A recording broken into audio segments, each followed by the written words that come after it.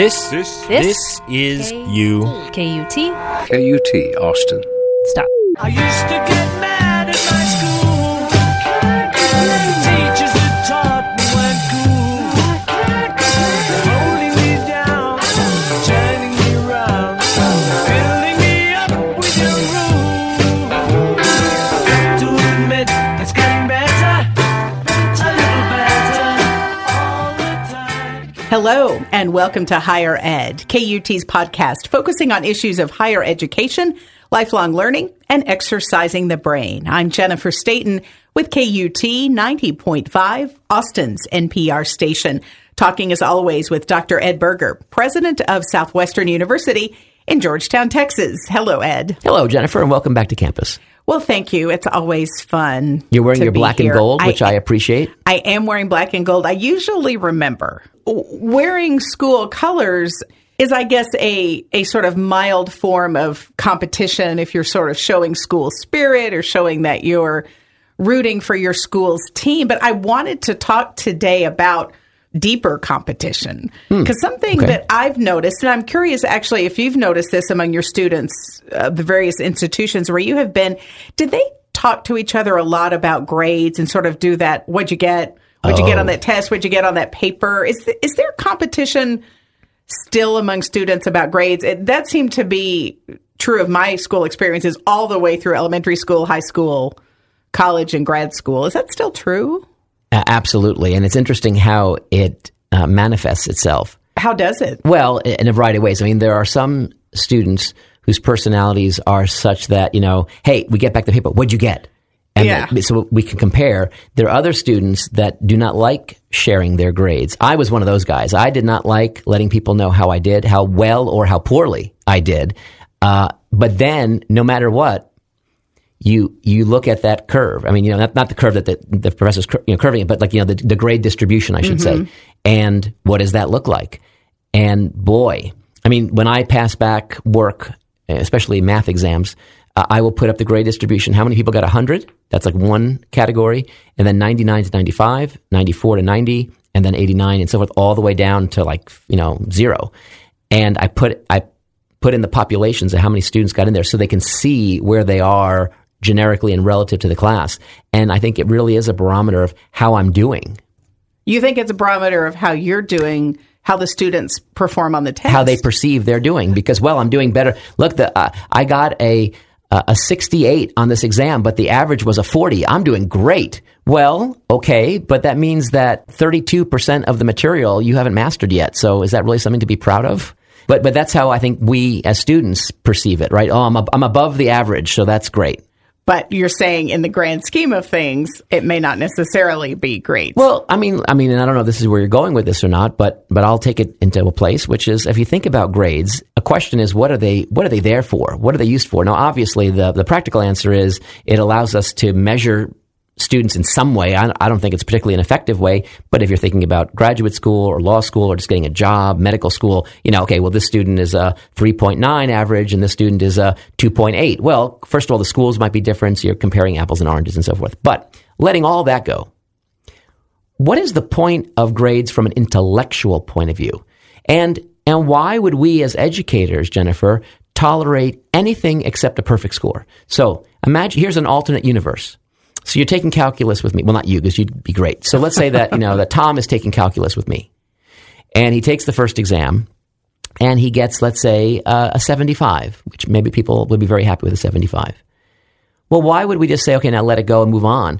Why wouldn't we just say, okay, 75, 25% more to go, keep studying, keep working, and then you'll take another exam on the same material, and you'll keep doing that until you get 100. I mean, why should students ever fail a course? Or why should we be satisfied with any student getting anything less than an A? Maybe the philosophy with higher formal education should be, you just keep doing it then. So poor Tom is going to relive calculus maybe for 2 years. But when he finishes, he will have mastered the discipline. Well, and that's interesting because what you're really illustrating in the alternative universe is a kind of competition, but it's with oneself to improve and keep learning, as opposed to external competition of the what'd you get, asking your neighbors and seeing where you fall. It's really more comparing your own progress and knowledge rather than to other people's progress. Exactly right. And if you think about it, and you think about one of the 5 elements of effective thinking that we've talked about, which is deep understanding, how could a student say, oh, you know what, I'm getting a B- in this class, but boy, it's such a difficult subject for me that I'm thrilled to get a B-. Well, wouldn't it be great if people from kindergarten on up were raised to the spirit where, no, you're not going to be thrilled to get a B-. You want to understand more deeply still and persevere until you see something that shows that you've really mastered it. Ed, is there any scenario where that kind of competition that we see among students, where they're worried about how they did relative to a classmate, is there any scenario where that is healthy or where that can serve as motivation to strive to sort of close the gap of what they haven't learned? Well, again, I think it's a function of individuals' personality. Some people will like to rise up and say, well, you know, Jennifer's not going to do better than I'm going to do even better next time. And that spurs that. Even better, of course, a better mindset would be, wow, Jennifer appears to have mastered this, at least on this assessment. Let me hang out with Jennifer. Let me get into Jennifer's head. Let me hear how she thinks about these things, and maybe that can help me. And so that's a much healthier attitude, but I don't really honestly see that. And by the way, in talking about, you know, whether these things are healthy or not, I mean, there's a question of how helpful are grades. Because what if, suppose that you love art, okay, and you love the idea of drawing, but you believe that you're not strong as an artist, and you want to go to medical school, and you can't have a low GPA. So now you're going to avoid taking a course that really is meaningful to you or you're passionate about, and you're going to avoid it because you're afraid that you're not going to get an A. To me, that impediment is actually a disaster if you're trying to offer a meaningful educational experience to allow Jennifer to flourish. And that's a problem with grades. So, Ed, I want to turn to our puzzler. I kind of wonder if that engenders some competition among people trying to get the solution. Absolutely. Families are fighting as we speak. Hopefully the holidays are not too stressful for They're people. They're all running for the off button on their device so they don't have to listen to the puzzler. I think that's the competition. Who could turn us off faster? That's the competition, which is sad, but it's just the reality we have to accept. Well, then go ahead and lay another puzzler on us. All right. So please put us on mute for those of you who'd rather not hear. This is a classic puzzle. Let me tell you that I was teaching my class last night, Effective Thinking Through Creative Puzzle Solving, and one of my students, Kyle, asked me about this question, and it reminded me of it. It's a famous question. Okay. So it's called the Monty Hall puzzle. And if you listeners who are a certain age, remind people who Monty Hall is. So let me just give you the puzzler. You have a game show, and you have 3 doors, and you're told the doors are closed, and you're told that behind each door is either a goat or a brand new car. And you're told that behind 2 of the doors are goats, and behind one of the remaining door, is the car. The host, whose name is Monty Hall, knows where the goats are, knows where the car is. You, as the contestant, do not. And so now here's how the scenario plays out. Okay. Monty Hall asks you and says, you know, pick a door. And this is where on the TV show, Let's Make a Deal, people would be yelling, pick door number 2, pick door number 1, number 3. And they're all shouting all this chaos. And that's part of the drama. And suppose you pick a door, and let's say, what do you want to pick? Doesn't matter. Okay, I'll pick door number 3. Okay, now door number 3. Now let's just think through this now, okay? So now door number 3 is your door.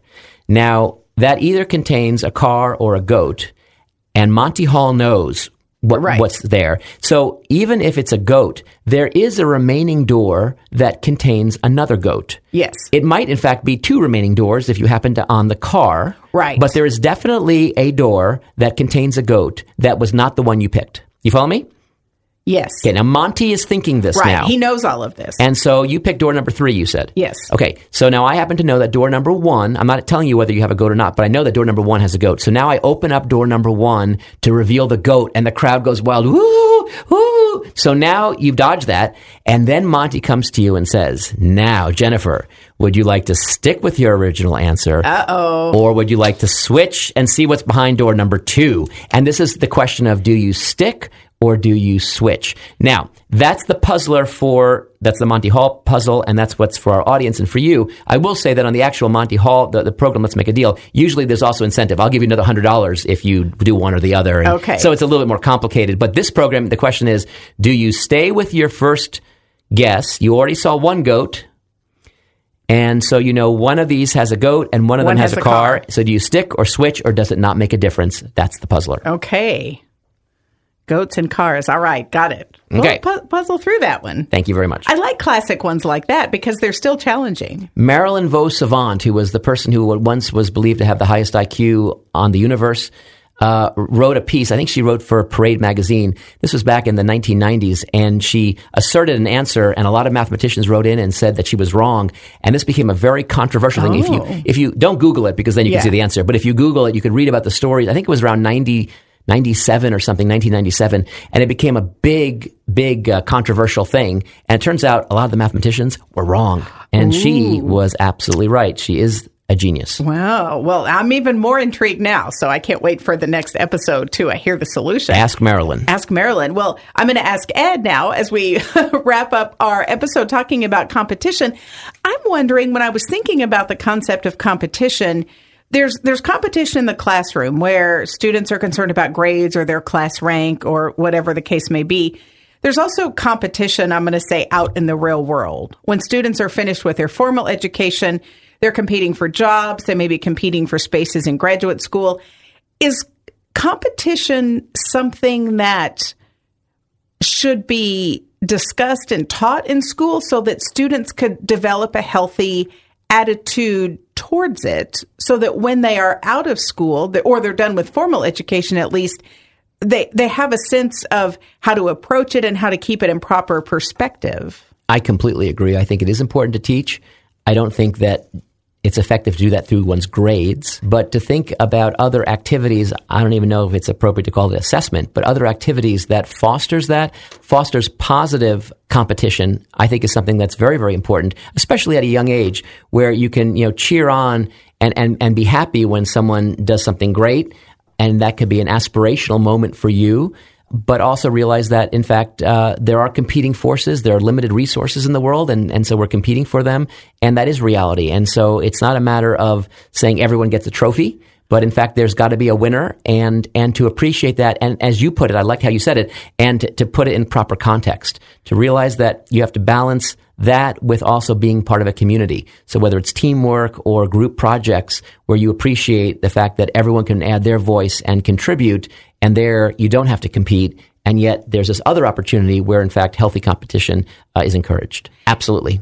Yes, I realized as you were answering that we could be veering into the everybody gets a trophy territory, which is a big discussion about how you sort of reinforce and reward, especially young people. And I'm sure people are not going to like this, but I am not of that camp. I do believe that we need to have people who we can look up to and say, these are aspirational figures. I'm not going to say winners and losers, but this is a person that has performed better than I did. And so what can I learn? What can I learn from Jennifer because she did so well and whatever that is, rather than saying, okay, I hate her now. And so again, how we perceive competition and use it as a way for personal growth, I think is important. If everyone is equally wonderful, then we've got a problem. Well, Dr. Ed Berger, thank you for helping us with our personal growth. Dr. Ed Berger is president of Southwestern University in Georgetown, Texas. You can find out more at southwestern.edu. And you can keep your brain busy by keeping up with the news and other episodes of Higher Ed at KUT.org and wherever you get your podcasts. I'm Jennifer Stayton, KUT News.